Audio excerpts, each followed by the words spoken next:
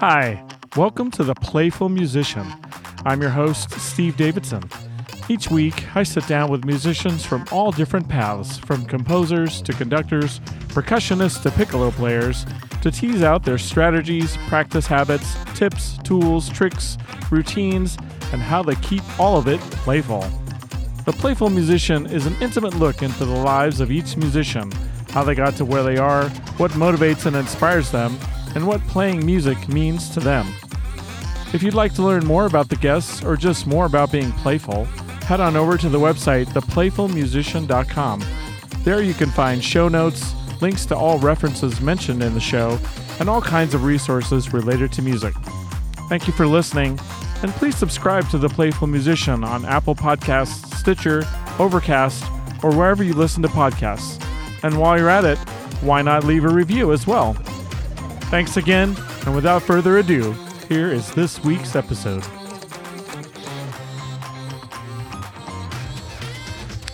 Hello, thanks for being here. This week's guest is virtuoso guitarist, singer, and composer Vicki Genfan. Drawing on inspiration from folk, jazz, pop, soul, and world music, Vicki has a distinctive style that really pushes the boundaries of the singer-songwriter genre and moves it into new territories. Vicki and I sat down together over the internet about a month ago to have this conversation. And for context, at the end of the interview, there were some technical difficulties. So you'll notice I will ask questions and her answers were recorded later and inserted into the audio.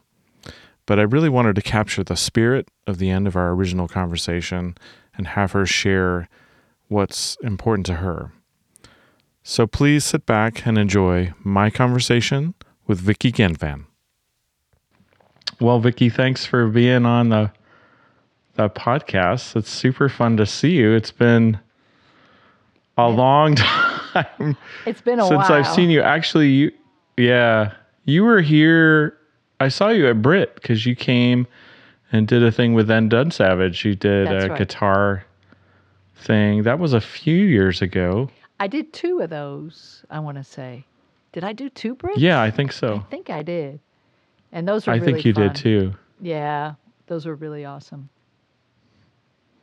And that was a bunch of guitar players. Is that right? Yeah. There was 5 like a of us, camp maybe? Or something? Yeah. Well, it was a weekend, and everybody... we each taught different modules, and I think basically like if you enrolled for everybody's class, so you kind of got a touch of everybody. And it was real the players were real, we were all real different. So that was cool. Sure. Yeah. Awesome. Yeah. So I think I was in the audience for one of the performances of that. Yeah, I don't know if if you were. I don't remember if we saw each other on my first Brit or my second. We may Brit. not have. Yeah. Yeah, but that was a few years ago. Yeah. So here we are.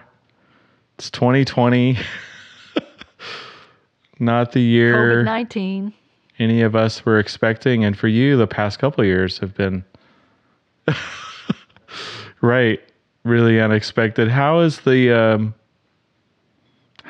impacting you in terms of? I mean, I know it's impacting you in terms of touring and whatnot, but how have you had to pivot, or what changes have you had to make, and have there been any opportunities that have come up because of this limitation?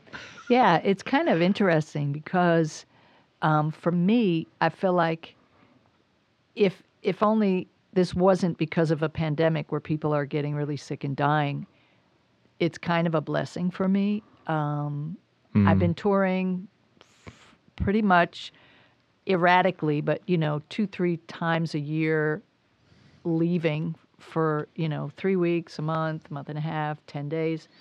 And I've been doing that for 20 years, 18, 19 years. Not that I toured all the time, but my schedule had been very erratic, and I had 2 locations where two kind of home bases for a long time. New Jersey and North Carolina. And that just really had to do with family and work things and more personal things than Yeah. business, really, at first. But we wanted to, Tay, my wife and I wanted to make the change down to North Carolina, more of a full-time thing. We were still touring. I go to Germany twice a year. I had been pretty much since 2001. And some trips to England and the Czech Republic and Hungary. There were, but my kind of mainstay touring had been in Germany. Yeah. And so we were making that final change. Let's bring most of our life down to North Carolina. We don't need to be in the New York City area anymore. Music had become so global and internet anyway, and touring meant you were not home anyway. So home base didn't need to be the metropolitan area. And so right when we were ready to kind of make a big move like that and have only one home base, as I talked to you about, my brother and his wife lost their lives in a tragic accident. Yeah. So Yeah, Tay I'm and so I were, sorry. Thank you. So we were pulled down to Texas. It's like all of a sudden, forget about New Jersey, forget about North Carolina. You're moving to Texas. And we were there for 8 months. And of course, I stopped working completely. Yeah. And didn't really have any ability to make plans for the future. Didn't know when I would be able to go back home, or didn't know anything. It was just a really, really extenuating circumstance. I was dealing with family and my brother and his wife's estate and their home and their son, my nephew. So it was really, it's like everything came to an abrupt, it's like so abrupt. And when that, when we finally kind of were able to come back home, we hadn't done the full move. So we were still like mostly down here, but partly in New Jersey.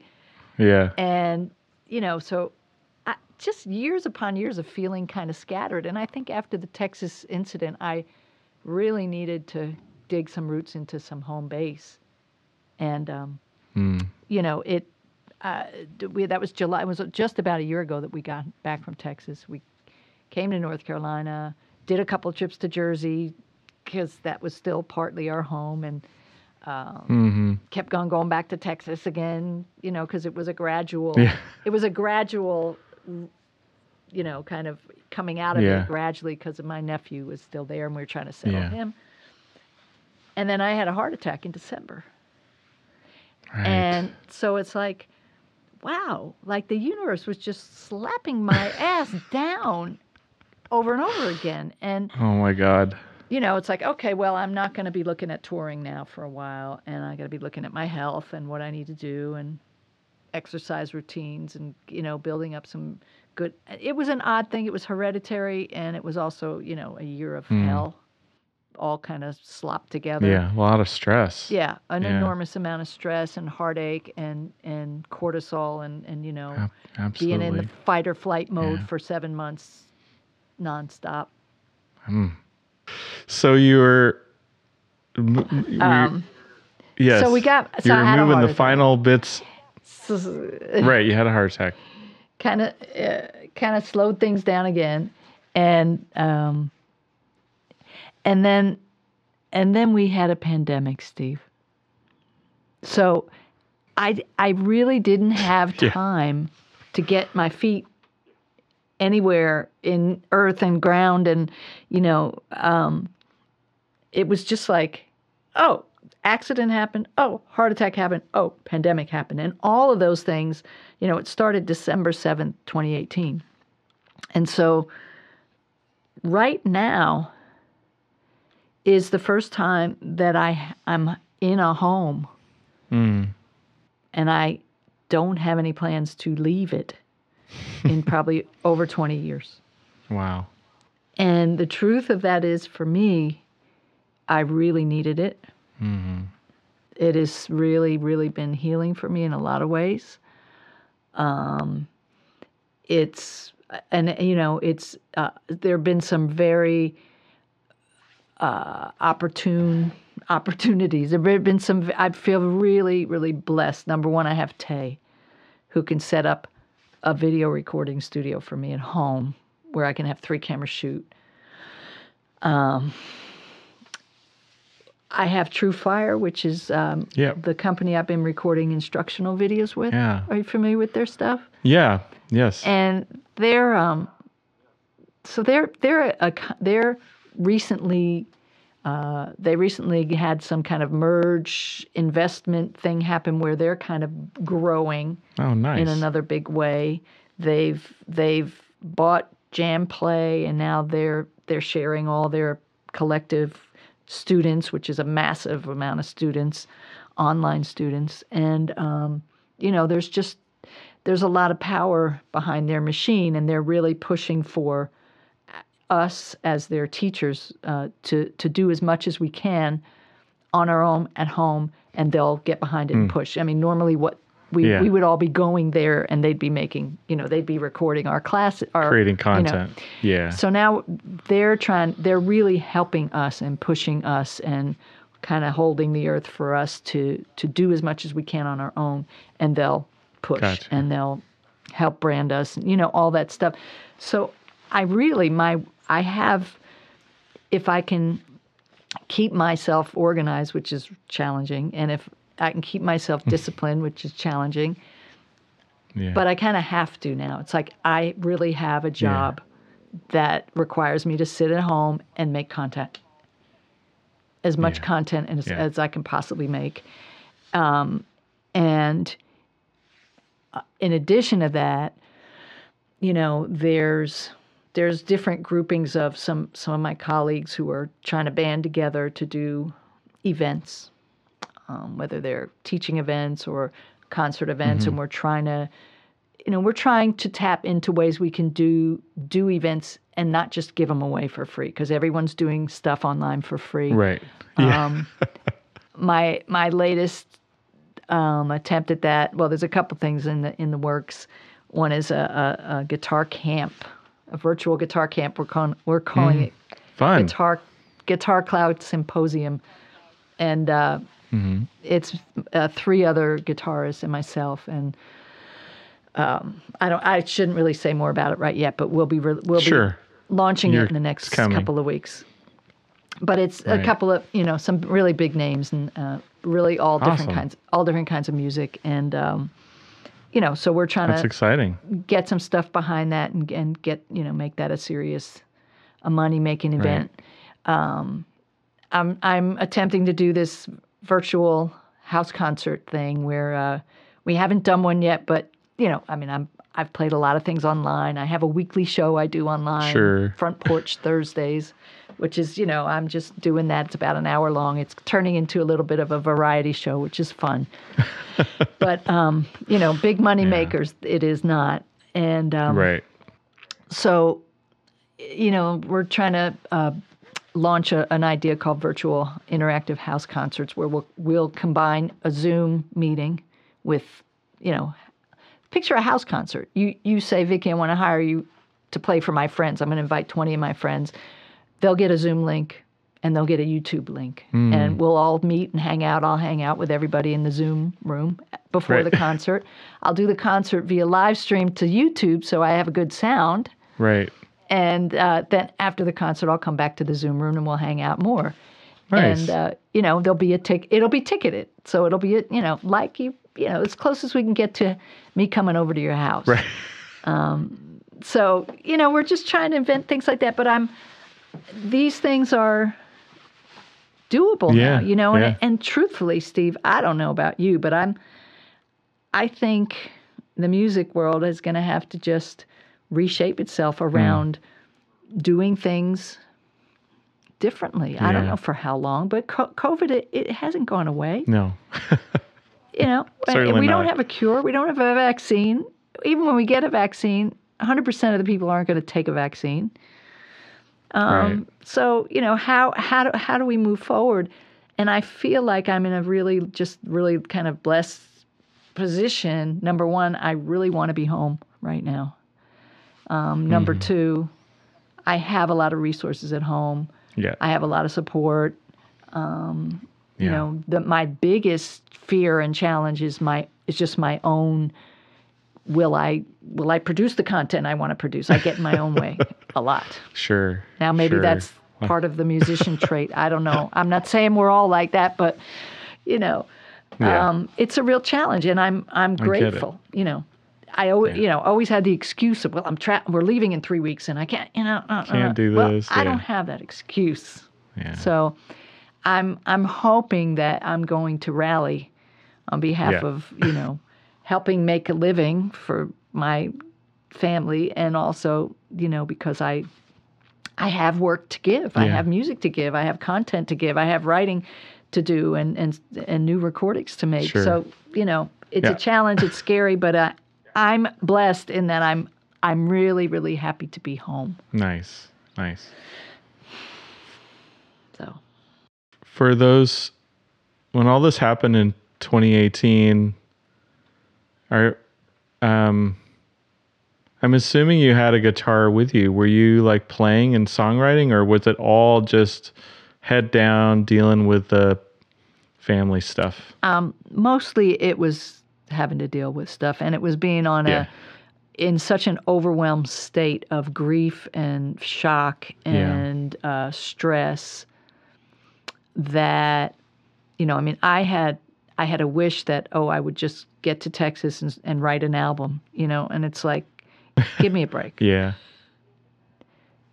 Give me a break. And even as we speak now, I'm still processing. I'm still digesting. Absolutely. I'm still working on making grief handleable, because on some days or minutes or hours it doesn't necessarily feel handleable. So, I'm still working on, overwhelming. I'm still working on all of that. And, I wrote one song during that time, and I love it. And I think it just was a beautiful gift. And if it's okay to tell the story of it, I would love to. Sure. Yes, please do. I'd love to hear it. It's one of those, so it was February, and my brother and his wife died December 8th, 2018. So now it's February 2019, very beginning, 2019, beginning of the month. And, excuse me, I think I have a burp in me. No. And a friend of mine has told me every year she would say in February, Vicki, you got to join February Album Writing Month online group. And it's a group of songwriters from all over the world who gather every February. And the goal is to try to write 14 songs in the 28 days of February. Wow. I don't know what they do on the leap year thing, but and they support one another. And it's, everybody posts songs and everyone listens to everybody's stuff. I mean, there's thousands of members now. And my friend Sonia Heller has been doing it for years, and she's got a strong community there. And she turns that shit up. She comes up with her 14 songs every year, and I'm so envious. I had dipped my toe in, I think, the previous year, 2018, and, did a little bit, but I never really got fully into it. And so I was thinking felt so isolated from the music world at that point in time, because everything in my life had just kind of been torn away. And so I said to myself, you should check in. Just go to the website, see what's going on. And one of the things they'll do is I don't know if it's every day or every week, there's a prompt. And then there's all kinds of little subgroups of people doing all kinds of things, if you want to write about dogs or this. I mean, it's amazing. February, it's FAWM, February Album Writing Month, FAWM, I think it's .org. And for any songwriter listening to this, go check it out. The website's up all year, but it's dormant until really February comes. So I thought, let me see what's in there. And February 1st, I go on the website, and there's a prompt, and the word is clothing. And what had been happening for the first month after, well, really December, January, first couple of months after my brother and his wife were killed, my nephew was starting to clear out their bedroom. And my sister-in-law was very, very artsy, craftsy, and she's a wonderful artist, but she also sewed and knitted, and she had sewn my brother a bunch of beautiful shirts. And McCoy kept coming down. My nephew kept coming downstairs every other day or so with one of those shirts on. And they were my brother's shirts. They weren't really my brother's style, so he didn't wear them a lot.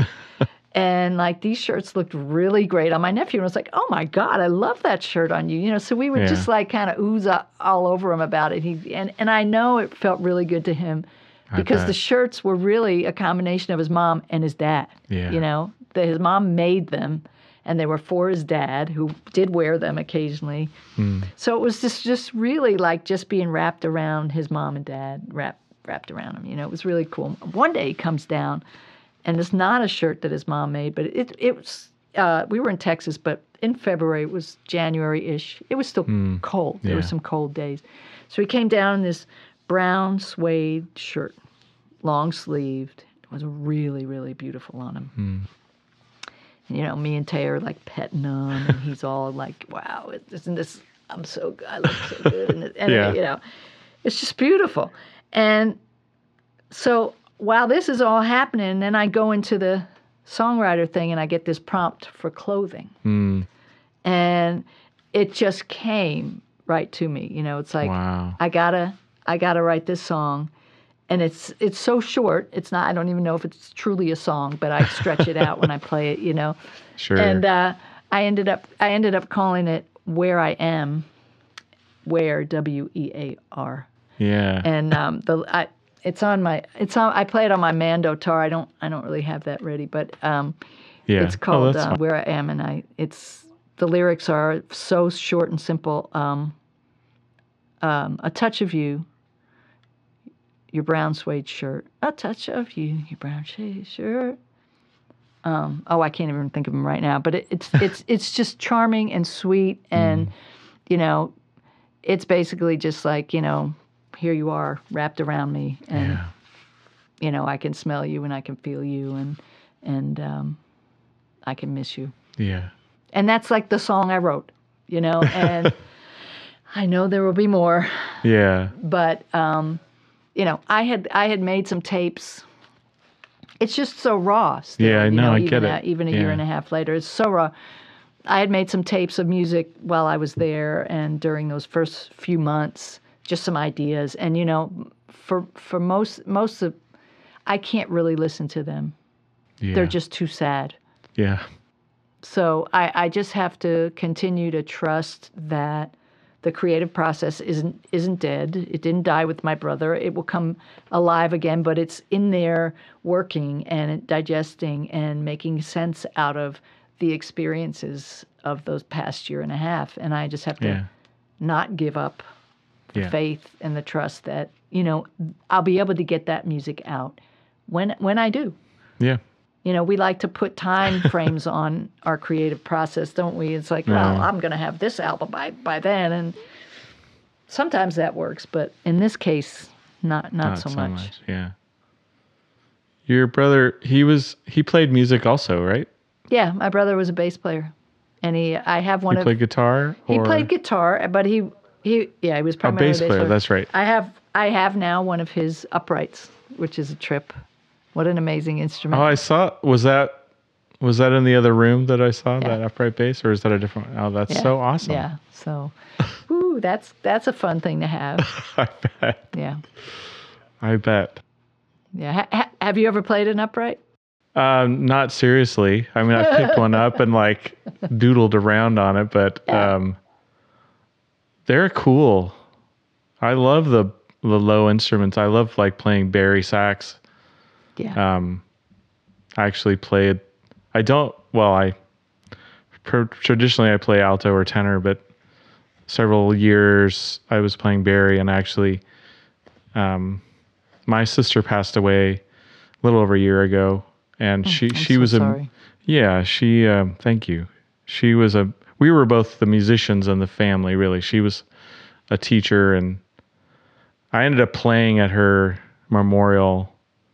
And I don't know why, but I played on bari, but it just felt right to play on the low. But that's interesting, isn't it? Yeah. Yeah.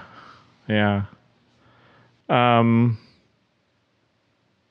So what did I want to ask you? Are you, we'll get to that in a minute. Was there singing in your house? Like, were your family singers as well? Like, you have a great singing voice, and you don't really talk about the singing side of Yeah.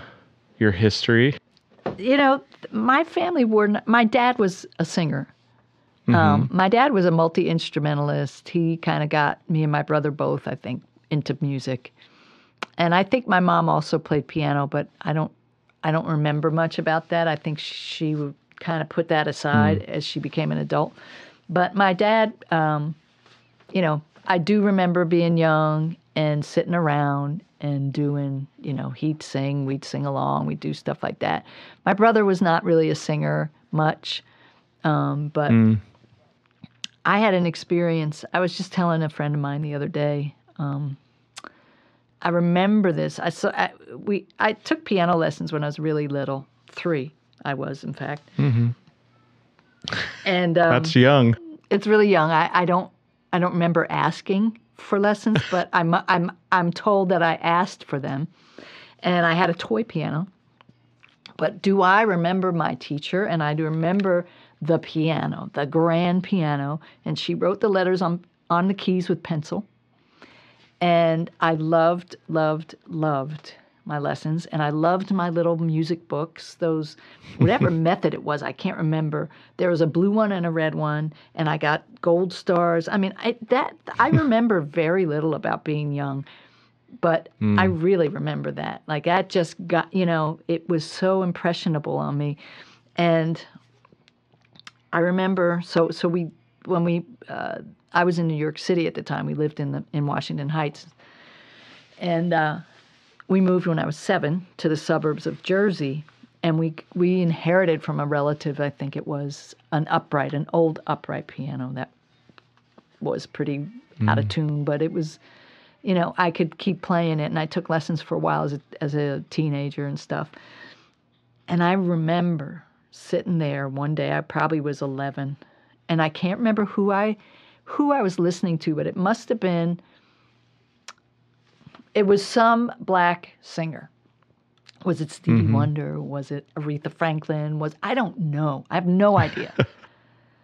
And it wasn't Michael Jackson, I don't think, but it was a different kind of singing than Michael Jackson. It wasn't so much pop music. It was probably more of R&B or soul or, it could have been Marvin Gaye. I don't know. But the feeling, and I had both this incredible longing and simultaneously this incredible frustration. And the longing was I wanted to be able to sing like that. And the like that, to me at that time, was like a black singer. And I knew that, like, I just didn't have that in my anatomy. Like, this was my thinking, this was my 11-year-old. Right. If only I could, like, do that with my voice or have that thing in there. And I couldn't put any of it in words. It was just this feeling of, like, God, I want to be able to do that. Yeah. And so singing for me was always hard and took effort. Guitar playing, once I started guitar at around 5, never took lessons. So it was always an intuitive instrument for me. Yeah. Which I think was wonderful now looking back. But I never, guitar was easy. Guitar was like, I had a gift. I could play it easily. I could learn it easily. I took my own direction with it. Whatever I spent time on, I would excel at. Obviously, I didn't spend time on many things, but the things I did work with, it was easy. Voice was a whole nother thing, and it was hard. I sang flat for many, many years, out of tune. I didn't have proper breath control.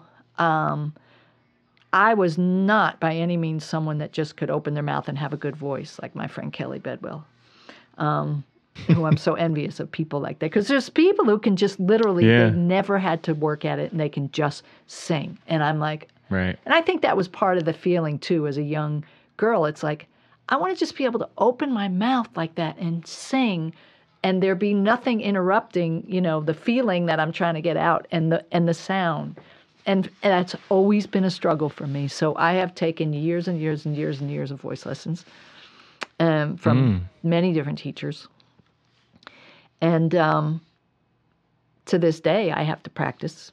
I have to practice regularly to keep my voice in good shape. And, I don't know about you, but I'm always wanting to grow musically. Yep. I want to get better at the things I'm not great at. And with music, it's like there's so many cool and fun and amazing. I'd love to get back to piano. I'd love to play jazz. I'd love to. There's a million things I'd love to do, and I'm gonna die before most of it, but we can't help but wish, think about those things. And I know there's so much more I could do with my voice if I were to work back at it hard again. I stopped taking lessons about 2 years ago, I think. I had found a great teacher, Judy Vinar, and Judy tours with Bobby McFerrin. Oh, She's one wow. of his voice extra players. And, she's a great singer, but she's also a great teacher. And she helped me with she just helped me in a bunch of ways. Nowadays, there's stuff online that we can all get, and exercises and this. And my other friend, Kelly Burgess, is a great vocal teacher, too. So it's like I'm still grabbing from different people's things, but I have to do a warm-up. I have to get my voice going. I have to stretch my vocal cords daily, or at least, a couple of days before I do a gig. I can't just rely on, an innate sense of skill. I just never had it with voice. It was always, the guitar was different. Yeah.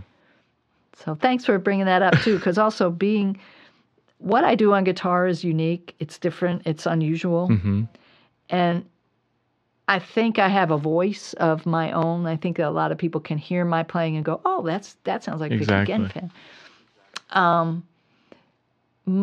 Most people don't think of me as much as a singer. They just think of me as a guitarist who does that strange stuff in open tunings. So, to the point where I did a gig in Germany. I'd played it 2 times before, and I was back for the 3rd time. It was a guitar shop in Berlin, a really cool place. And I'm doing sound check. Again, this is the 3rd time I've been there. I always sing. At least half my set is vocals. Yeah. And maybe more. And the owner of the store is listening to me do sound check, and he says, "Oh my God, I didn't realize you could sing." And and your voice sounds incredible. And I'm like, wow, that's so amazing, because I've sang all the other times I've been here, and most of my set is me singing. So it just kind of reiterates the fact that people think of me as a guitar player, and a lot of times they don't even think about the fact that I sing. So it's an interesting thing. Where did songwriting come into the mix for you? Like, was that early on as well when you were playing guitar? Did you start writing songs? I was starting to write when I was a young teenager, 11, 12. I was never a prolific writer. I was never a songwriter that wrote tons of songs. My songs were like, to this day, they're still like, okay.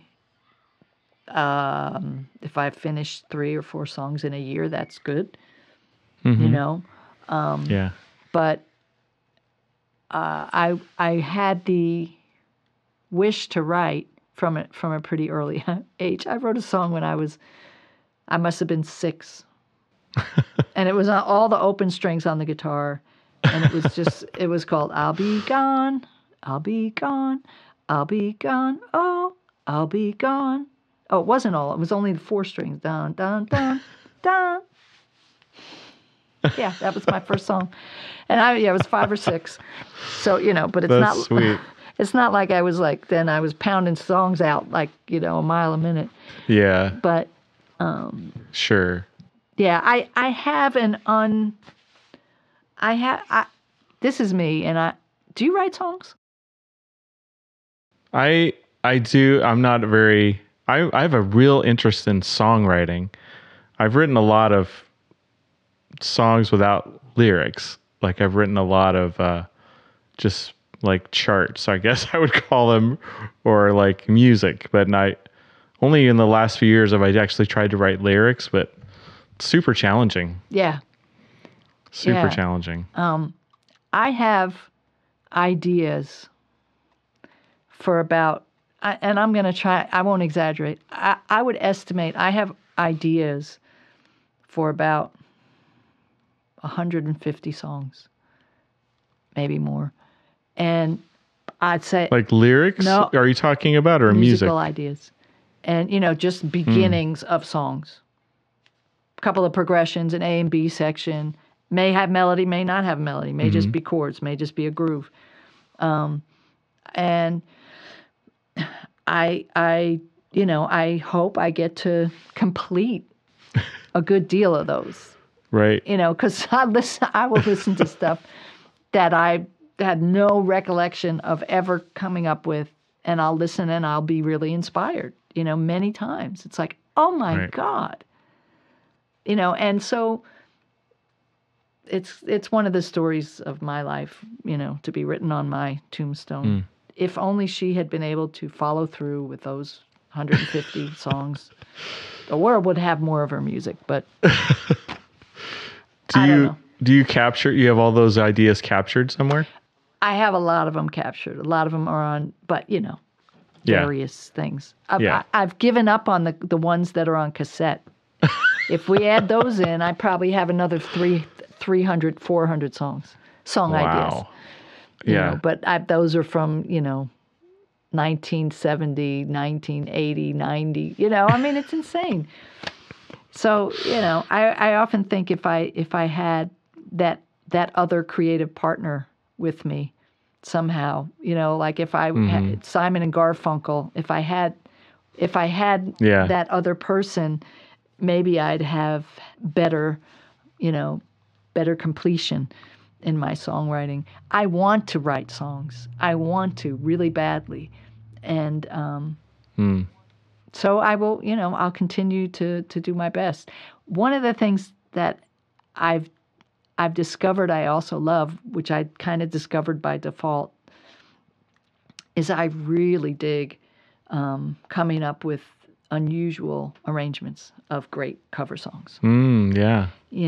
And I didn't understand that as a young singer-songwriter artist. I didn't understand what I could do with cover songs. I didn't understand I had the artistic liberty and freedom to do that. And I never really understood it. So for years and years and years and years, I just said, no, I don't want to do other people's music. I only want to do my own music. And it was like, then I realized, oh my God. And so, I have I've covered some really, really classic songs that I really love how I've covered them. Norwegian Wood is one. What's Going On is another great one. Then I did a whole album of cover tunes called Uncovered with various artists accompanying me.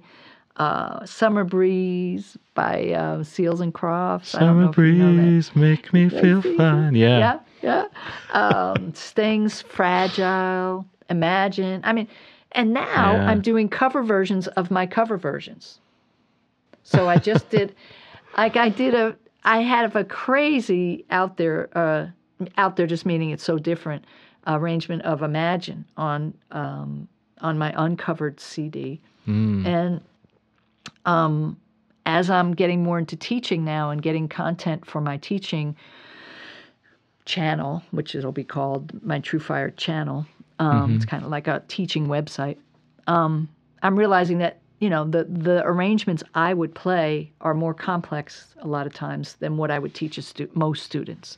Yeah. So now I'm kind of taking my arrangements and making simplify or simpler, well, just different. Yeah. Different I came up with an arrangement of Imagine and of All Along the Watchtower, second versions of cover tune, so they're the second generations.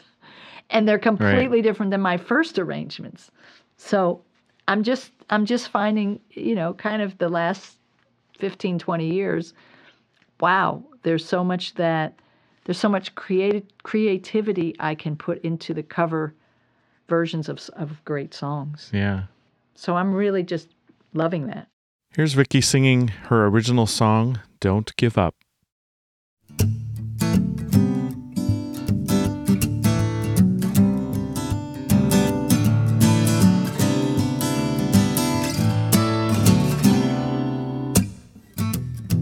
I'm your nightmare. I'm your darkest hour. I'm your worst scare.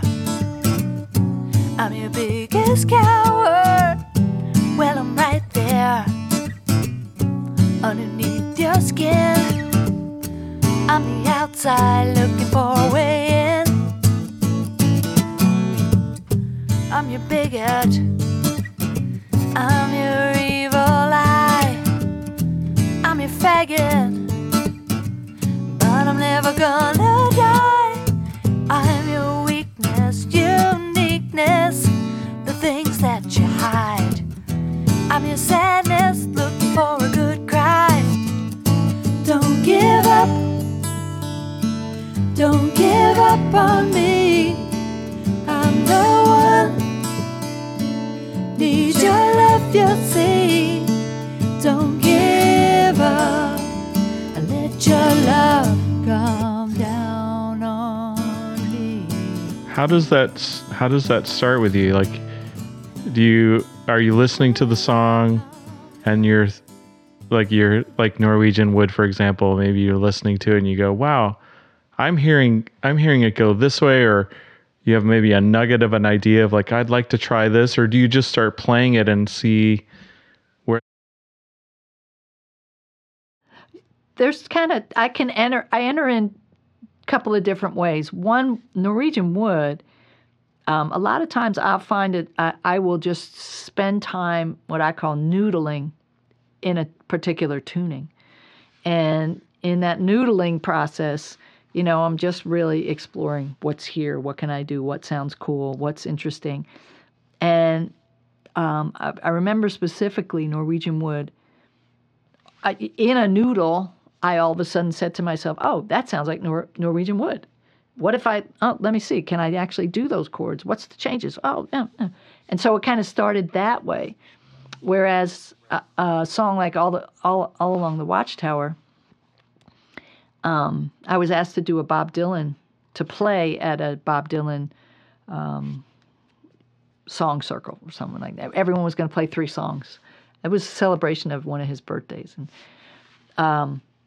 I didn't know a lot of Dylan songs, not know them in the sense of know them, know all the 5 billion lyrics. And so, Tambourine Man. So, Blowing in the Wind, yeah. So I started looking. So I went on YouTube, as we now do. We YouTube songs. Right. And I was actually so ignorant about some of his more well-known songs. I didn't realize that when I Googling Dylan songs and I see this Jimi Hendrix video come up, and I'm like, what the? I thought I'm looking at Dylan stuff, So it's like Jimi Hendrix is playing All Along the Watchtower, and I was like, oh, okay, that's interesting.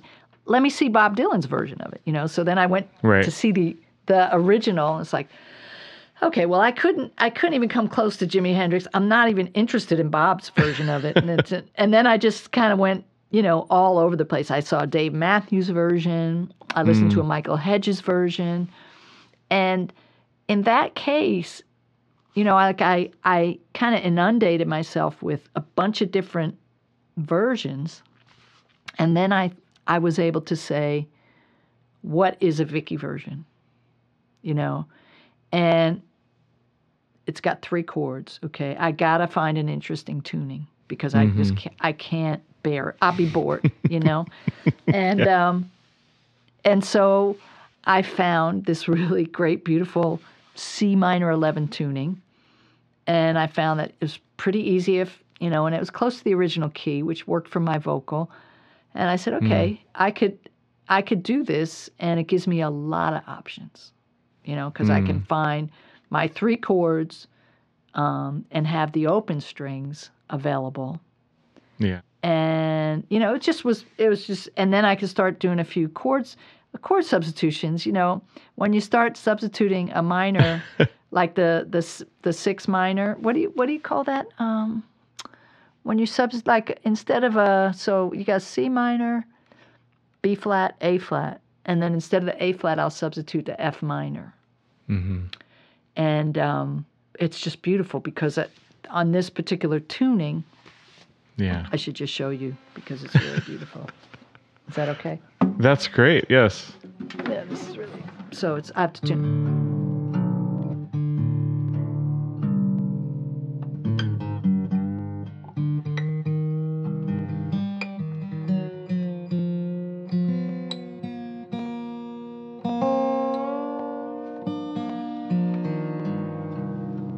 So there's the tuning. Mm-hmm. And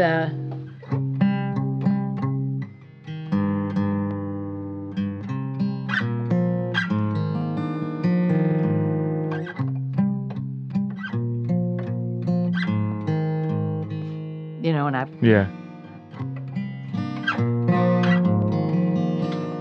and so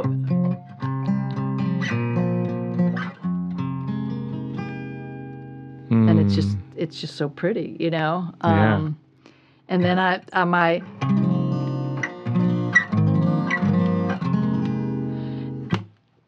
anyway, so that's the basis of that. Gorgeous. And I was like, yeah, this works. I could do this song now. Right. So in that instance, I came at it with a song in mind. Mm-hmm. And I kind of wanted to hear everybody else's version of it, and then that helped me figure out how I wanted to do the Vicki version. Yeah, and then I think What's Going On came similarly by me noodling around in a tuning, and all of a sudden hearing a particular voicing that reminded me of the initial progression in there, and it's like, oh, right. I did a cover of Groovin' by the Young Rascals. Mm-hmm. Very little, but I know. Oh, God, they were great. Yeah. Because, they had some great hits in the 70s. Really great, fun, great hits. And so I'm doing Groovin', and I've got a bass line going on, and it's a really strange technique where I'm playing the bass line with my left hand on top of the guitar, and I'm tapping the harmonics. And it's all syncopated and everything. But that bass line, boom, boom, boom, boom, gong, boom, boom, boom, gong. Well, it's the bass line for a million songs. Right. And most notably, in my mind, as I was kind of in the midst of that arrangement of that song, I started to hear the Temptations. Just my imagination. Running away with me. So now I'm like, oh my God, it's both of those songs. And, that's so fun. So ideas come from different avenues. Yeah. Yeah. That's awesome.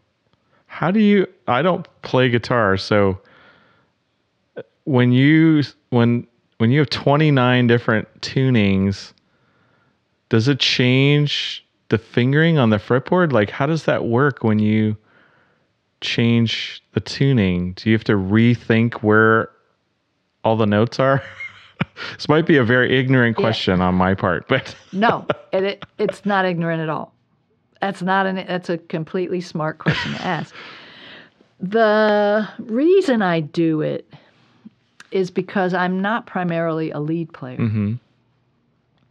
So I'm primarily either doing some kind of finger style, picking, percussive technique thing, instrumentally thing, or I'm accompanying myself singing. Right. That's really those are my fortes. I'm not a lead player. So I don't, now, Do I wish I was? Of course. It's one of the things I feel regretful that I never studied, Right. you know. So often, but most of what I do doesn't involve having to do single line notes. If I were that player, then it wouldn't make any sense at all to play in 29 different tunings. Right. Okay. Understand. Does that make sense? It does make sense. Yeah. Just in my brain, Yeah, I'm so- thinking, oh my God, how do you keep track of all that? Yeah. Right. Now, I'm still playing chords. So an A chord in standard tuning is played differently than an A chord in an open D tuning or an open Right. G tuning or a C2 tuning or a C minor 11 tuning. Chord shapes, yes. And again, if I were more of a jazz player, it'd be really hard. It'd be really challenging. Yeah. Because we're talking about, but it's learnable. Anything is learnable. Right. Some of my colleagues who use open tunings, two guys who I'm thinking of in particular. One is Pierre Bensoussan, who's a very famous French guitarist, fingerstyle guitarist. He plays exclusively in one open tuning. It's DADGAD, D-A-D-G-A-D. And so that's the only tuning he uses, and he knows his way around. He knows his way around. He can play single note lines easily. I mean, he's learned it, just as you would learn in a standard tuning guitar. Here's my scales. Here's my chord forms. Here's my major chords. Here's my minors. Here's my sharp 11. Peter Finger, another great player from Germany, he uses a variation of that DADGAD tuning. It's pretty much the only tuning he uses. He knows his way around. So, in that sense, there's a depth that you can get to if you're only working with one or two open tunings, let's say. There's a depth where you might be able to say you'd have a broader vocabulary of chord voicings and, single line patterns, scale patterns, arpeggio patterns. You probably go deeper than I go, having 29, but I have more like 36 tunings. So, so it's really a trade-off. And I think, I don't know if you can say the same about you, but I think something we have to ask ourselves as musicians is, what do I feel like I want to learn? How do I want to take my education further? Do I want to learn more things, or do I want to take some things I already know and go deeper, right? Because there's like this depth. So what I've done, in a way, is that I've said, let me take the things that have come to me through my own creative explorations, which are some of these altered techniques and tunings and percussive things and tapping of harmonics and things like that are a little outside the box. Let me take those and go as deep as I can. Yeah. Let me take this art of grooving with a strum to like a really, really deep level. And I don't even know how to put words to it, but so I've kind of made that choice, and it doesn't mean I'm not missing learning other things, because I do miss learning other things. I love when I see Peter Finger playing, these incredible arpeggiated lines in his open tuning, and I go, wow, I wish I could do that in one of my tunings, but I didn't go there. I didn't take that route. But, this is what I can do. I can lay down this groove, and this is how it goes, and it's got these crazy things going on with it, and it's just this whole magical harmonic-y thing. And so, now there's bound to be musicians who can do it all, but I'm not one of those, Me either. So I kind of just took my niche-y stuff, and That's I've just awesome. kind of, and as I can take in new techniques, I do. And as I can, I try to stretch myself when I'm writing or creating a new arrangement of a song to do something, I haven't done before. But yeah. Tell me about the banjo. Are you playing much banjo? You got a banjo not that long ago, I don't think. I got it quite a few years ago. Okay. It's one of the things that I hope I do more of. The banjo is it's a 6-string, so it's a guitar banjo. Yeah, Okay. it doesn't have the high string like a 5-string. But I love many things about the sound of a banjo. I love the banjo head being a drum head. So when right. I can actually do percussive things on it. Mm-hmm. And so it's kind of like it's just another one of those things being that it's like a guitar. Yeah. And it's got 6 strings, I put it in all kinds of tunings. And it's another one of those things kind of that's waiting for me to really get to. Mm-hmm. What happens is I go and pick up the banjo, and I love the tonalities, and I love what I can do with it, with the percussion on the head itself. And then I miss the bottom that I get out of my big jumbo guitar that I've been playing the last 10, 12 years. And I have to run back to that. So I'm like, what, Right. it's interesting. And even when it comes to electric guitar, electric guitar is so much fun in so many ways that acoustic isn't, because you're free to do so much more in terms of, it's just a different thing, You don't have the heaviness, the thick strings, you have all of the effects and amps and blah, blah, and all that stuff. Yeah. But I'm such I'm just so enthralled by the sound of the acoustic guitar that I find myself always wanting to run back to it. It's odd. Are you I don't know what that Are means. you playing around with that tune wood? What is that thing? It's a new tone wood. The tone wood. Yeah, I've been playing around. I really love the tone wood. And I was telling Tay maybe yesterday, I have actually, so it's a little amp that you can, it works, it stays on your guitar via magnets. You put a magnetic bracing inside of your guitar, which is just held by some tape, it's not a big deal. And then the tone wood has a magnetic strip on the bottom, and so it stays there, and you plug it in to your pickup. I see. Anyway, it uses your guitar body as a chamber. So it gives you the opportunity. It's literally like having a baby amp attached to your guitar, acoustic guitar that you can walk around with, and it's got 7 or 8 different effects. So it's a lot of fun. And right now I have it installed on one of my guitars, but my wish is that I'm going to put it on two of the other guitars. I have 2 more bracings, so I can put bracings in one of the other guitars. It's a really old Gibson. It's a 1948 Gibson LG2, which is just a beautiful guitar. And here's another pro about being home. I couldn't travel with that guitar because it's really too fragile.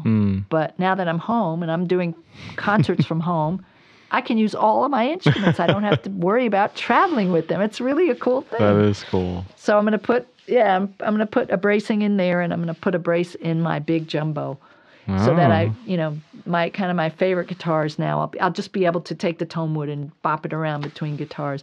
So it's a lot of fun. Now, ideally, I thought, wow, it'd be really cool to have tone wood amp when I'm jamming with other people. So because it gives you a little bit of volume.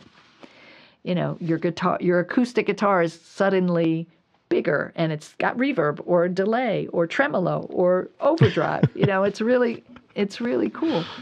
And what a great thing when you're sitting around a campfire jamming with people. Which I'm not doing right now, but there will be a time for that again. Right. There will be campfires. There will be. Again, and sitting around. When you were in college for a couple of years as a music student. Yep. And what were your teachers like there? What was your guitar teacher like at I had two college? And guitar teachers. I know you left, but yeah. I was at Ithaca College, and the way their the way their guitar program was set up at the time, I don't know what it's like now, but you had to split your studies between classical and jazz. Mm-hmm. And I had never really played either. I was more of a folky, if anything, at that point. I had started to be into open tunings by then, for sure. And so my jazz teacher, Steve Brown, was really cool guy, really good guy. He was really into bebop. Mm-hmm. And I really wasn't. I just wasn't. Yeah. It just didn't move me. Yeah. I remember one of the things we started working on was chord melodies, where and that's a beautiful way to play guitar. I don't know why it never touched me. I was never like, oh, that's so wow, I got to learn how to do that. I can't explain it. Because to study jazz is really, to me, is kind of the ultimate thing in music. I just feel like he was not the right teacher for me at that time in my life. I wasn't inspired by what my, daily work was in that department. It wasn't doing it for me. Yeah. My teacher, my classical guitar teacher, his teaching, somehow he was more outside of the box in a way that touched me. Although I didn't really like playing classical music either. But he was also a lute player, which is a wild instrument. And he gave me one of the teaching tools that I use all the time, and I call it rut busting. I don't know what he called it, but he taught us to spend the first 5 minutes playing our instrument, doing things we've never done before. First 5 minutes, you pick up your instrument, play stuff you've never, ever played before. It's really hard to do. You should try it. Yeah. And, so his name was Ed Flower. And so, what? My dog wants to be interviewed. Hey, baby girl. Aww. I'm busy right now. She's sitting there barking. I think she's hungry. I just wasn't. So I was.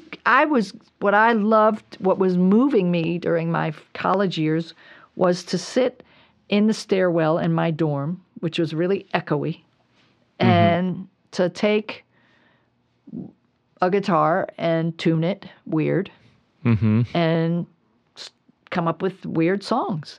And occasionally, Edward Flower would let me play. He would let me play one of my own songs in our weekly recitals, which I thought was amazing. No, I'm not going to play the song I'm supposed to be working on, but can I play you this? But after 2 years, I realized that I wasn't moved. I wasn't inspired by the work that I was asked to do in school. And it's also weird because for me, it was the very first time that I'd studied guitar. What's the word? Study. Yeah, institutionally or formally. Yeah. Yeah, formally. Yeah, because for my entire life, since age 5, I was playing guitar, and it was my do-it-by-ear instrument. I had played piano, took lessons, learned to read. I played trombone in 4th grade through high school. And it was in the marching band. I learned how to read. I did that, Guitar was my do-what-you-feel instrument. It was not my study this music, learn this music, da-da-da. And so I think that it just, as much as I love learning, and I wish I had learned at that time a million things, the guitar just, for me, always was best left to me to be that free creative instrument, if that makes sense. Yeah. So I dropped out. Yeah. And then when did you, at what point were you like, okay, this is, I mean, it sounds like early on, or my instinct is early on, you were like, this is what I'm going to do. Like, it's my passion. It's also going to be how I make my living is as a working musician. Yeah. It was, I always wanted to do it as my life work. Mm-hmm. And, then there's the reality of how do you do that? How does one do that? And, and depending upon what year it is, there are different options. You could be in a wedding band. You could, there's a lot of different options. And I, of course, at that time too, in my early 20s, 30s, I didn't want to do cover material. I never wanted to do cover material. I didn't want to be in a cover band. So I could have had work doing that stuff. I didn't want to. So I got, I learned to do some other things. Mm-hmm. I became a bartender. Hold on one second. That's all right. Hey, Tay. Thanks. So I became a bartender. And then I ended up playing concerts behind the bar. Ah. But it's like it just kept leaking out wherever I was. And then I had to quit bartending because I started not to like drunk people. And, that just wasn't working for me anymore. Mm. And then I studied a kind of body work called polarity, which I've also been into the healing arts my whole life as a believer in energy and self-healing and things like that. So I studied a kind of body work that was based on energy and Ayurvedic stuff and loved it. And started writing some cool healing music. But that was really hard to do and make a living at too. Mm-hmm. Getting clients. If you're doing massage, a little easier, but a kind of esoteric work that you had to really explain to people and then expect them to pay you for it. That was hard. That was a hard thing to get going. Yeah. And that was in the late 90s. And then around 99, I actually did my first CD. And Tay and I recorded it at our home in Jersey. It's called Outside the Box. And I had just started writing instrumental pieces around that time. Up until then, my songs were more singer-songwriter-y. And I was starting to do the percussive techniques and work them in, but basically they were still singer-songwriter type of songs. Yeah. But Tay said around 2001, after 9/11 hit, we were living in New Jersey right next to New York City at the time. And Yeah. Tay had a manufacturing shop in Jersey City. If the World Trade Towers had fallen straight, they would have hit her. That's how close she was. Ooh. And if they had fallen across the river. Yeah. And so things changed, and we really started questioning, what are we doing? Are we, some people died in that event. Obviously, over 3,000 people died. And, everyone we knew somebody who got killed. It was that kind of thing. Yeah. So we really reevaluated what we're doing, and Tay had her company called Taytrix, and she wanted to keep it going, but not in Jersey City, and she ultimately moved her shop to North Carolina, where her mom lived. Mm-hmm. And we decided, she helped me get on my feet and just said, why don't we just play? Why don't we just get you out playing? What do you're going to keep doing this and keep doing that and keep bartending and find another job and Why don't we just try it? For a couple of years, I'll help you do it, and I'll help support you, and da-da-da. And that couple of years just turned into, 20. Nice. Not that I am making or was making the kind of living I would like to be. Yeah. Because that's really hard to do. It is. But, very shortly after that, I got my invitation for the first time in Europe, which was to Germany, and that started a whole,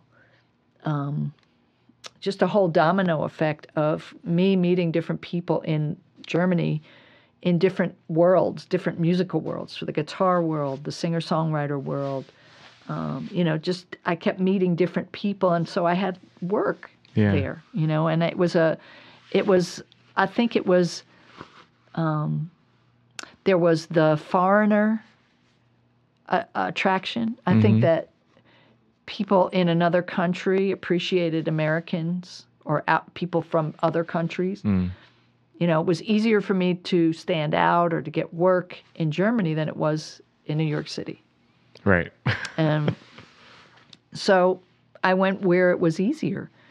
And I kept, so we'd go 2 times a year, pretty much every year. And then we would do some breakout tours in other countries, Switzerland, England, Hungary, Czech Republic. Nice. And that was really, again, I wasn't rich from that, but I was rich from the experiences of traveling and from the people that we've met over those years and from the friends that we've made over those years. And when I look at the fact that I may not be traveling much, at least in the next year or so or 2 years, or I don't know, I'm really glad that we did what we did. I'm really glad that we got those years in traveling out of this country. It was such a great education for me, and it was such a great, I've had such wonderful collaborations with musicians, particularly in Germany. Just, some of the dearest and most wonderful musicians. And now I can, we can still work together in different ways now. But I'm really glad I made those contacts and those connections. Right. I bet. I don't know what you asked me, but that was a long-winded answer. No, that was good. How much of an impact? So in 2008, you won the competition, the greatest. What was it called? The Guitar Player Magazine's Guitar Superstar. Right, Guitar Superstar. So how did that change, if anything, for you, in terms of gigs and career and all that? Or I'm just curious if that amplified some things for you. It did make some things easier. At the time, I was still going to Germany a lot, and I did an album and a big concert over there that was, I got some really good press there. I got some good press here from that. It was, I don't say that I have a chip on my shoulder really about what happened, but I feel like the timing of it was such that it wasn't as big of a deal as it might have been at another time. I don't know.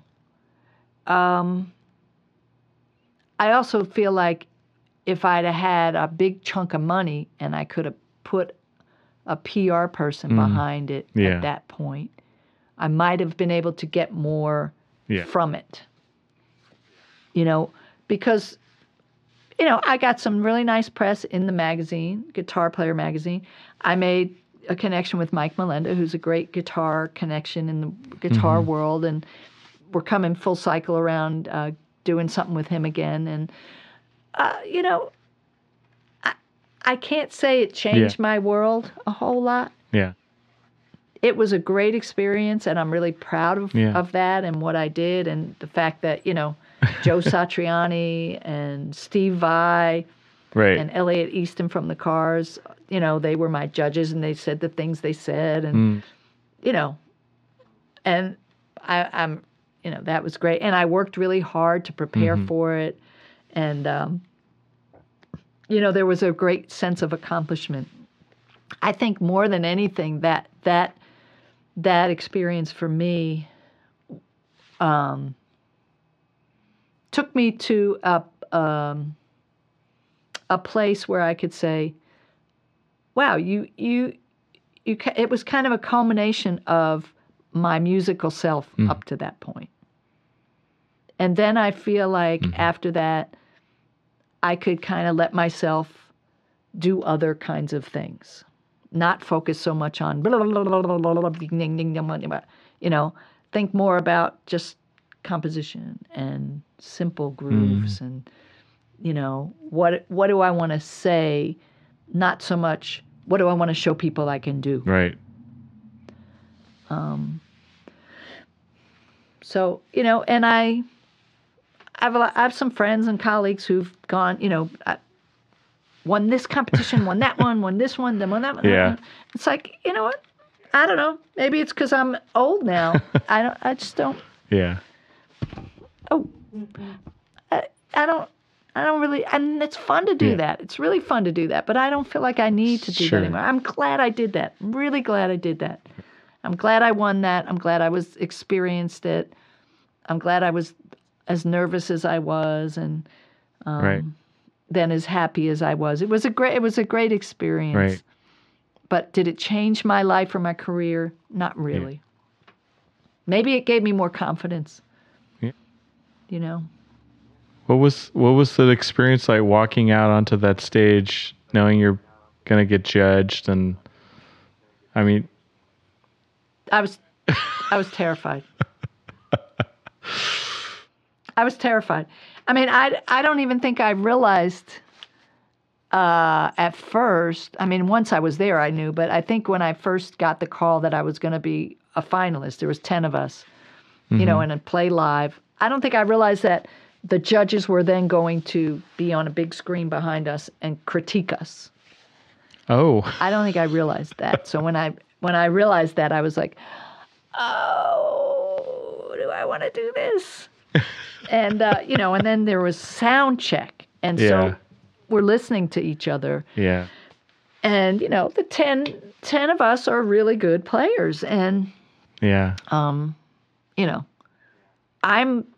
there was 2 of us who were actually playing acoustic guitar, and I won first prize, and Makana actually won third prize. So 2 out of 3 of the top winners were acoustic players, which is amazing because this is sponsored by Guitar Player magazine, traditionally electric guitar players, traditionally rock, blues, metal. So, in sound check, it was like, oh, no. Right. That even helped me be more terrified. And I think, and then there's the live crowd. And that, you're thinking a lot rides on their reaction. It's like, you imagine like if you've ever watched shows at the place in Harlem, what's it called? Oh, the Apollo. The Apollo, right. You could get booed off the stage and you're done. You're finished. It's over. Right. So it's like, are they going to boo me off stage? Shit. And I'm playing Atomic Reshuffle, which is a very syncopated, fast-paced instrumental with a lot of different sections and some pauses and things like that. It's like a very concentrated timing thing and everything. And the audience is trying to clap along. Oh no. And it's, there's a lot of people there, and it's like it's allowed, and I'm on stage, and I hear them, and all of a sudden it's like you're deep into your concentrating, because I really have to concentrate. There's a lot of things I have to concentrate on in this. The least of which is not least of which is my low 6th string, which is tuned down to a B flat, which is supposed to normally be an E. And it's tuned to the point where it's really, really, really slack. Yeah. And if I pick it too hard, if I attack that string too hard, it's way out of tune. Not to mention, anything can go way out of tune anyway, because the whole guitar is tuned in a ridiculously insane tuning. So the whole time, your focus is on not plucking any string too hard, but getting the tone you want and getting the sound you want, keeping the timing, and, just kind of keeping your energy with you and simultaneously performing in front of these people. That's part of the gig. You have to be with them. Yeah. And, they start clapping. And, of course, very quickly they're out of time. Right, the phase. And I'm like, but just also because they're just out of time, because the song itself is just difficult. They don't know that. They're just like trying to be enthusiastic. And it's like, oh my God, don't listen to that. Don't listen to that. You can't listen to that. Stop listening to that. Well, you got to look at them, but don't listen to that, and it's just like, oh my God. And it was terrifying. Wow. It sounds like it. Wow. And here's a clip from Atomic Shuffle that Vicki's been talking about in this section of the interview.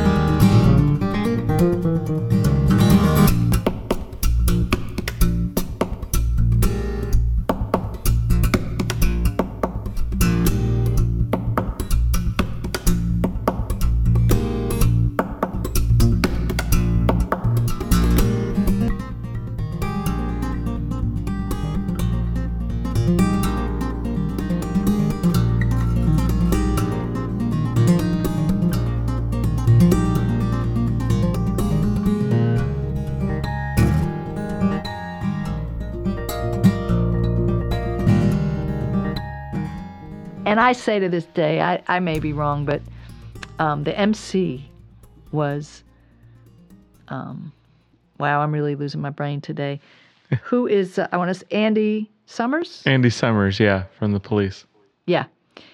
And I always really loved the Police, and I loved his guitar work in that project. Yeah. Really did. So I was like, wow, cool, I get to meet Andy Summers, he's our MC. Well, Andy Summers could not hardly wrap his head around the fact that I was a female. I just don't think he couldn't get it.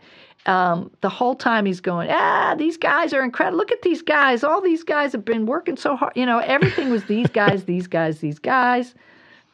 And I just felt like he just didn't really acknowledge that I wasn't one of these guys.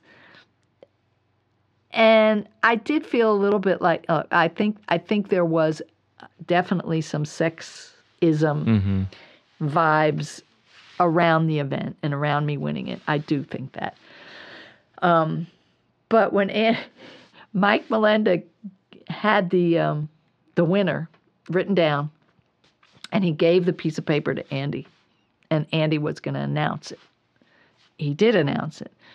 And I swear to God, when I look at the video, and I see him looking at the paper, it's like it's like the expression on his face is like, what?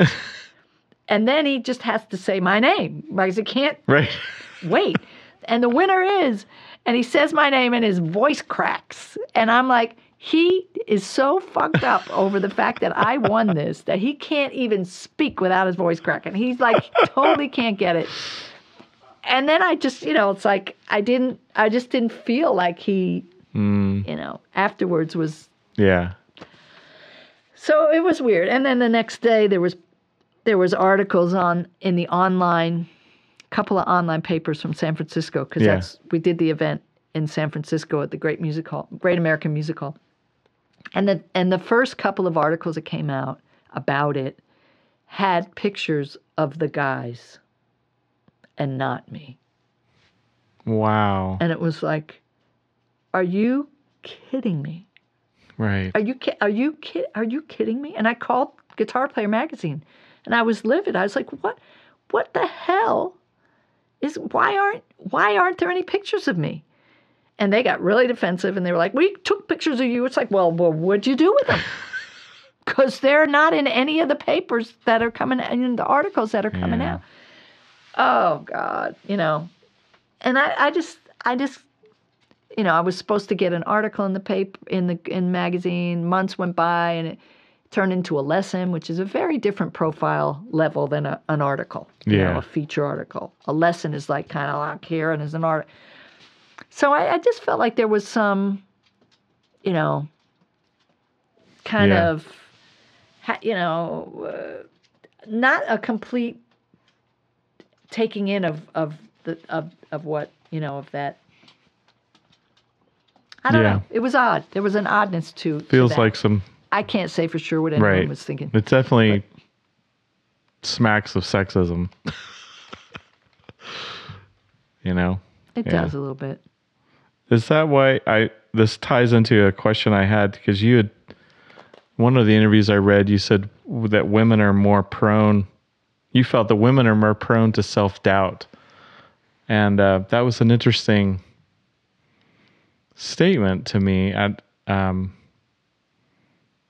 And that just, I don't know, just hearing you talk about that makes me think about you're a woman in a male-dominated genre. Yeah. And have you had to battle with self-doubt a lot through your career? Since being born. And I can't say that's because of what happened to me or if it's just part of growing up culturally as a female. I absolutely think women are more biased or more leaning towards self-doubt than men. I absolutely think, and I think that's biology. I think there's biological reasons. I think there's probably evolutionary reasons for that. And then there's there is the culture of sexism that we could trace back to, a long ways back. The island of Lesbos, was that the last time that women were in charge of things? That's a long time ago. And so, you grow up in that. And of course, right now with everything, all the heightened awareness about racism, the ism thing is really sizzling right now, and right now it's all about black and brown lives. And but I think another subset of cultural bias is certainly towards women and girls. And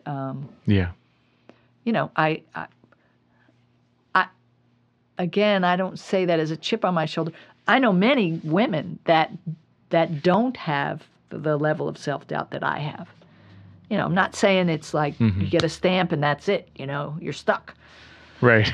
But my particular personality and my, whatever, being plopped in this lifetime as a female and with the personality I have and all the behavioral stuff I grew up with, it's something I battle with. Yeah, still to this day.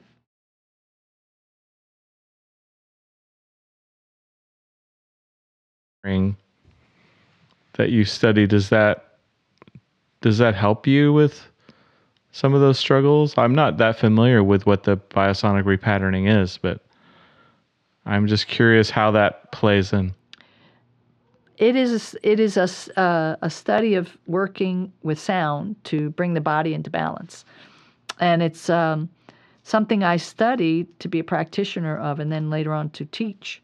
When I was studying polarity therapy, the body work I told you about, my polarity teacher, kind of invented this method of sound healing. He was also a musician, and it's based upon we use tuning forks to kind of bring the body and the nervous system into a balanced state. And the theory behind it is that the body responds to vibration. And my teacher, John Beaulieu, the guy who founded biosonic repatterning, he was meditating in an anechoic chamber. Okay, so a completely soundproof chamber. No sound comes in, nothing comes in at all. So all you hear is yourself. basically. You're breathing. Right. He was he was meditating. A friend of his had a chamber that he was using for experiments. John was meditating in there, and he started to hear two tones. They had to be coming from him. And he discovered that one of them was the sound of his nervous system. The other was the sound of his blood rushing through. And he thought, wow, interesting. I can hear my nervous system. I can hear it's a very deep kind of level of listening, and he was intrigued by that. He came back again, and he brought an A440 tuning fork. I think he brought two of them. And sat down, meditated, heard the tones inside himself, tapped the tuning forks and put them up to his ears. And the tones inside of his body matched the pitch of the forks. He thought, wow, my body will tune itself to an external sound or an external frequency. If that's the case, what should I tune myself to be in the best health I can be, or the best shape, or whatever, functioning the best I could be? Yeah. And so he went on to research. And he came up with Pythagoras. And Pythagoras was kind of a jack of all trades, wasn't he? He was a doc. He was a medical person. He was a mathematician. He studied the stars. Yeah. My dog, the sounds we hear are my dog That's all right. It's very sweet. Because I guess Tay gave her a treat, but it was a big treat so that she doesn't want to eat it, really. She feels like she has to hide it, and then she walks around the house crying because she doesn't know where to hide it. So I just want people to understand what that sound is in the background. That's what it is. It's adorable. So we don't have a puppy torturing business here. No. So John decided, why don't I use a Pythagorean scale to make my tuning forks? Because Pythagoras's work basically said all things are related in nature. There are these sacred geometries that we find in the way plants grow, the way their leaves come off of their stems, the way trees grow, the way the actual stars and planets are set up in the sky, the way our physical bodies. There are common ratios. And out of those ratios, he created the Pythagorean scale, which is our first major scale. Untempered before we kind of changed it so you could play in all keys. Right. So John took the Pythagorean scale and he created a set of tuning forks based on that, thinking, hey, these will line us up with those sacred geometrical numbers and ratios, or intervals, we would call them in music. And I thought that was really... I thought that made really good sense, and I loved the concept, and I loved being able to... I'm a meditator. I've been meditating since I was really young, and I've been also interested in metaphysical things and spiritual things and, energy and all of that stuff. It's been a passion of mine since I was really, really young. So I've explored many, many different things, modalities, and... Love John's work, love his polarity training, and I love the sound healing work we did. So I studied that with him, and then I trained myself with his help to be able to teach. And I teach people about the tuning forks, how to use them, how to add them into work you may already be doing in meditation or massage or any kind of healing work, how to use them for specific health reasons or specific, So the answer to your question, can I use biosonic repatterning for my own issues around confidence? Absolutely. They're a tool that can support any kind of work. It's like, what would it be like? It'd be like if you're a massage therapist and there's this really incredible oil that has these really exceptional, extraordinary properties that when you work with them, they kind of add they add some kind of particular thing to your work. The tuning forks, in a way, are like that. They're something to kind of enhance work you're already doing. They work really well in tandem with even just simple things like affirmations or intentionality. I'll sit sometimes in the morning and I'll have try to get clear on my intention for the day. You know, what I wish for this day, the kinds of things that are important, whether they're states of being or qualities that I'd like. Maybe I need a certain amount of fiery energy on this particular day, and I'll take my tuning forks. And in particular, there's a C and a G, which are the interval of a fifth, which is kind of like the overall balancing. Yin and yang, the principles of yin and yang are kind of inherent in this interval of the fifth. The interval of the fifth is, you'll find it in many, many ancient healing modalities. And so I'll often sit with myself in the morning and tap and say an intention. And as I'm tapping and holding the forks to my ears, I know that I'm bringing my nervous system into a more integrated state. I know that whatever I'm talking to myself about at that time is going to go in more deeply. It's going to have a deeper effect. So that's a real simple way to use them. But I do use the forks pretty much every day. And there's awesome. There's forks that you can tap and place on the body, and they will go deeper into the bones and things like that. Acupressure or acupuncture points, you can place sound on there. One of the forks in particular, it's an octave from the C of the C and G. It's 128 hertz, and it's actually had scientists do research on it, where scientists actually were using it, and they found that it spikes nitric oxide production in the body. And nitric oxide is a very positive thing that we want to have. It helps us feel good. It helps us think better. It helps our immune function. So there are lots of ways that biosonic repatterning can be used. And thank you for asking about it, because it's a part of my work that I've not really known how to put forth in the world. I'm in this tract of being a musician and playing guitar and da-da-da, and I do guitar festivals and da-da-da. And it's like, where does this sound healing thing go? And I've never been really sure how to present it, or, so I teach classes sometimes in certain places, but then people don't really know about it. They don't know I do it. So we're redesigning my website now, and I'm actually going to feature it more prominently on the website.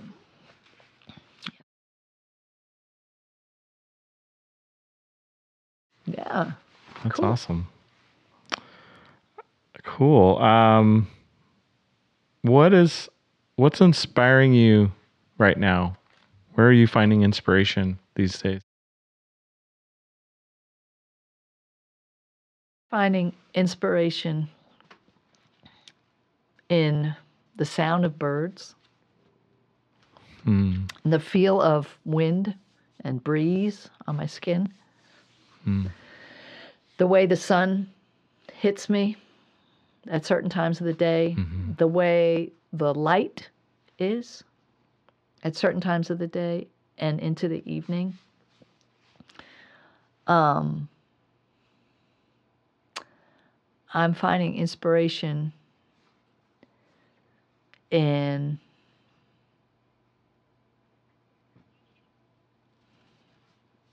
sometimes things that I'll cook. And I'm finding inspiration in moving my body, either walking and challenging myself to do my 2.6 miles walks, which doesn't sound very much, but for me it's a lot, because I never do any exercise walking-wise or, aerobic-wise. And then I'm also finding inspiration from Qigong practice, which I do, which is a really, really great way to cultivate energy, cultivate chi. And being home and being here, I've also had more time to kind of do some of these things more regularly, which has a deeper effect on you. Yeah. So those are some of the things that inspire me these days. Is there a music community around you where you're living now? Is there much music going on there? Or is it?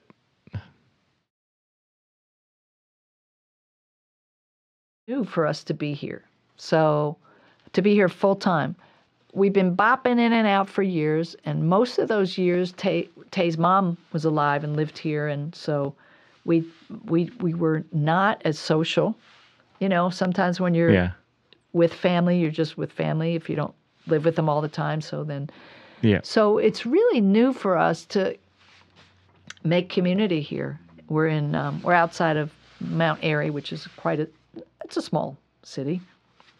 Winston-Salem's probably the next biggest city to us.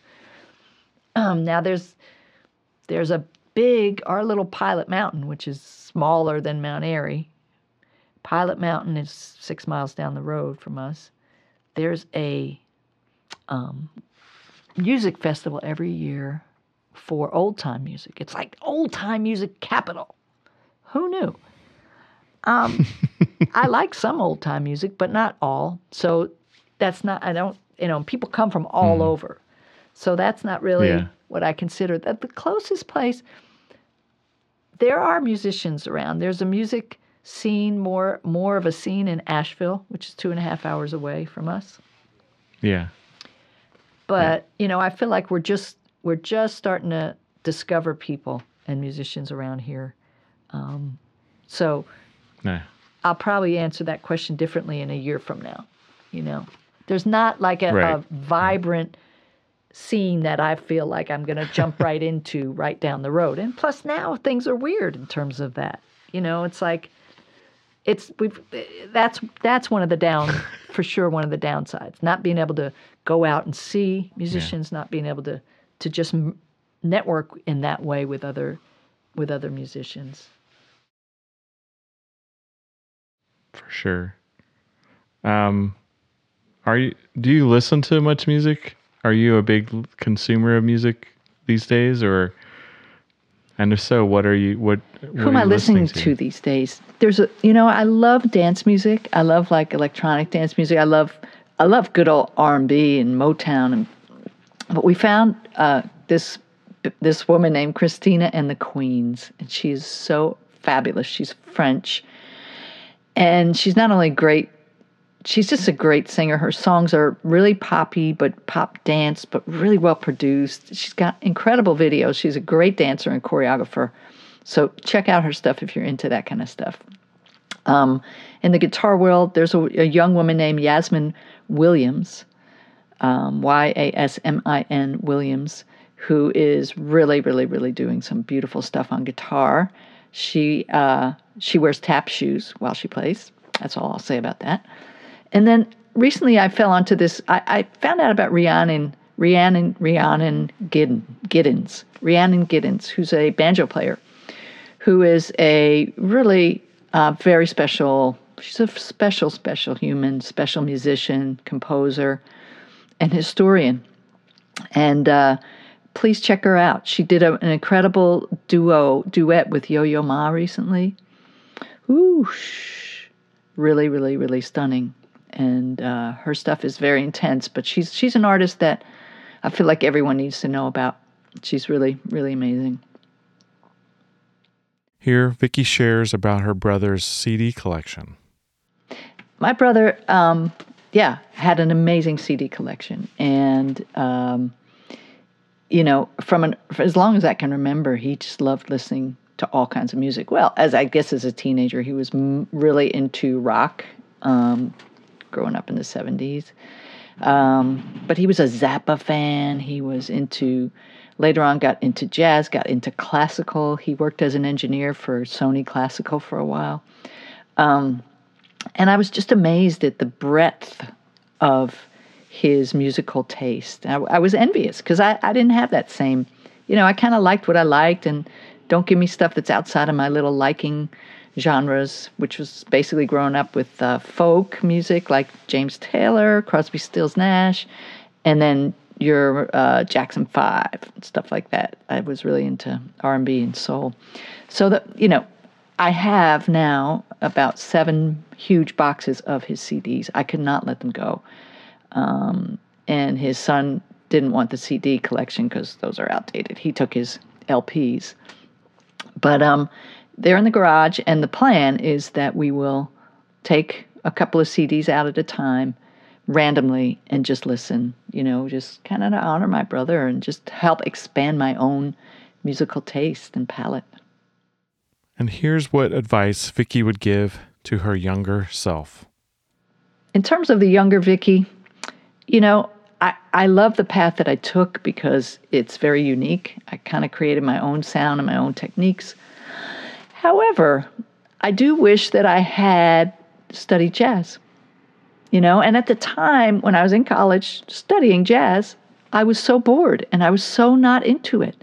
So it's like, I don't know how you get a 20-year-old or 19-year-old or 18-year-old to follow something they're not excited about. And for whatever reason, sometimes I just think it was a matter of not having the right teacher. And I have since gone on to become a teacher and try to be that right teacher for people. But yeah, I think that's, because now it's the piece of my musical self that I wish I had under my fingers. I wish I had chops. I wish I had scales and didn't have to go through all that stuff. I know I could still do it, but I wish I already had it. And to wrap things up, Vicki tells us what events are coming up for her, and she gives us a few parting words. Things that are coming up, really excited. August 7th through 10th, I've been asked to be part of a virtual guitar camp spearheaded by Jennifer Batten. If you don't know Jennifer Batten, she was Michael Jackson's guitar player for 10 years. She did all the world tours with him. She's that electric guitarist with the hair. Like they did things to her hair that you can't even imagine a human's hair could do. And she got to be really upfront and with a lot of stage antics and, side by side with Michael and a lot of stuff. After she toured with Michael for 10 years, she then went on to be part of Jeff Beck's band for 3 years. So Jennifer is also a great educator, very passionate about it. And she's put together something called Guitar Cloud Symposium. And I'll be a teacher, and there's 2 others besides me and Jennifer. Neely Brosh, another amazing guitarist, and Gretchen Menn. Gretchen Menn, Neely Brosh, Jennifer Batten, me.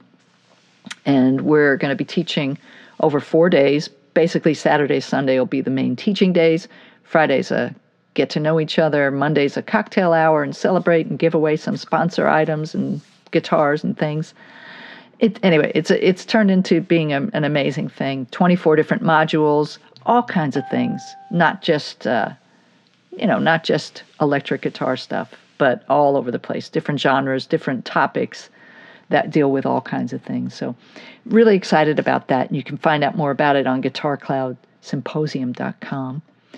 I've been doing a YouTube series, a mini-series called 3D Accompaniments and Arrangements. And I'm arranging cover songs in Vicki kind of ways, which is just kind of thinking outside the box. And so each week I've been doing a song. I've got six of them done so far. And trying to cover different kinds of music. I got All Along the Watchtower. I've got Landslide. I've got, what else do I have? Imagine. A couple of Beatles songs are going to be in there. Anyway, there's 10 of them. I play through the arrangement, and then I talk about conceptually what I did and technique-wise what I did to kind of spice it up, make it different, make it unique. So that's been a lot of fun. You can find that. Look at Vicki Genfan miniseries on YouTube, and you'll see that. I've got six episodes out now. And then finally, every week we're doing what we call Front Porch Thursday. Every Thursday, 12 noon, That is Eastern time. So got to have coffee with us if you're on the West Coast. Every week we do a show from our front porch. And my partner in crime, Tay Hoyle, is an amazing engineer, and she's really hooked us up so that we're able to do some really fun stuff. We bring in guests. We have a special Brooklyn weather station that comes in and gives us some weather and climate change info every week. I try to have different musical artists or just all different kinds of people coming in just to say hey. And I play some music, and I also talk about some good news stories from the past week, which I think we all need to be reminded about these days. There are some amazing stories. There are some amazing peoples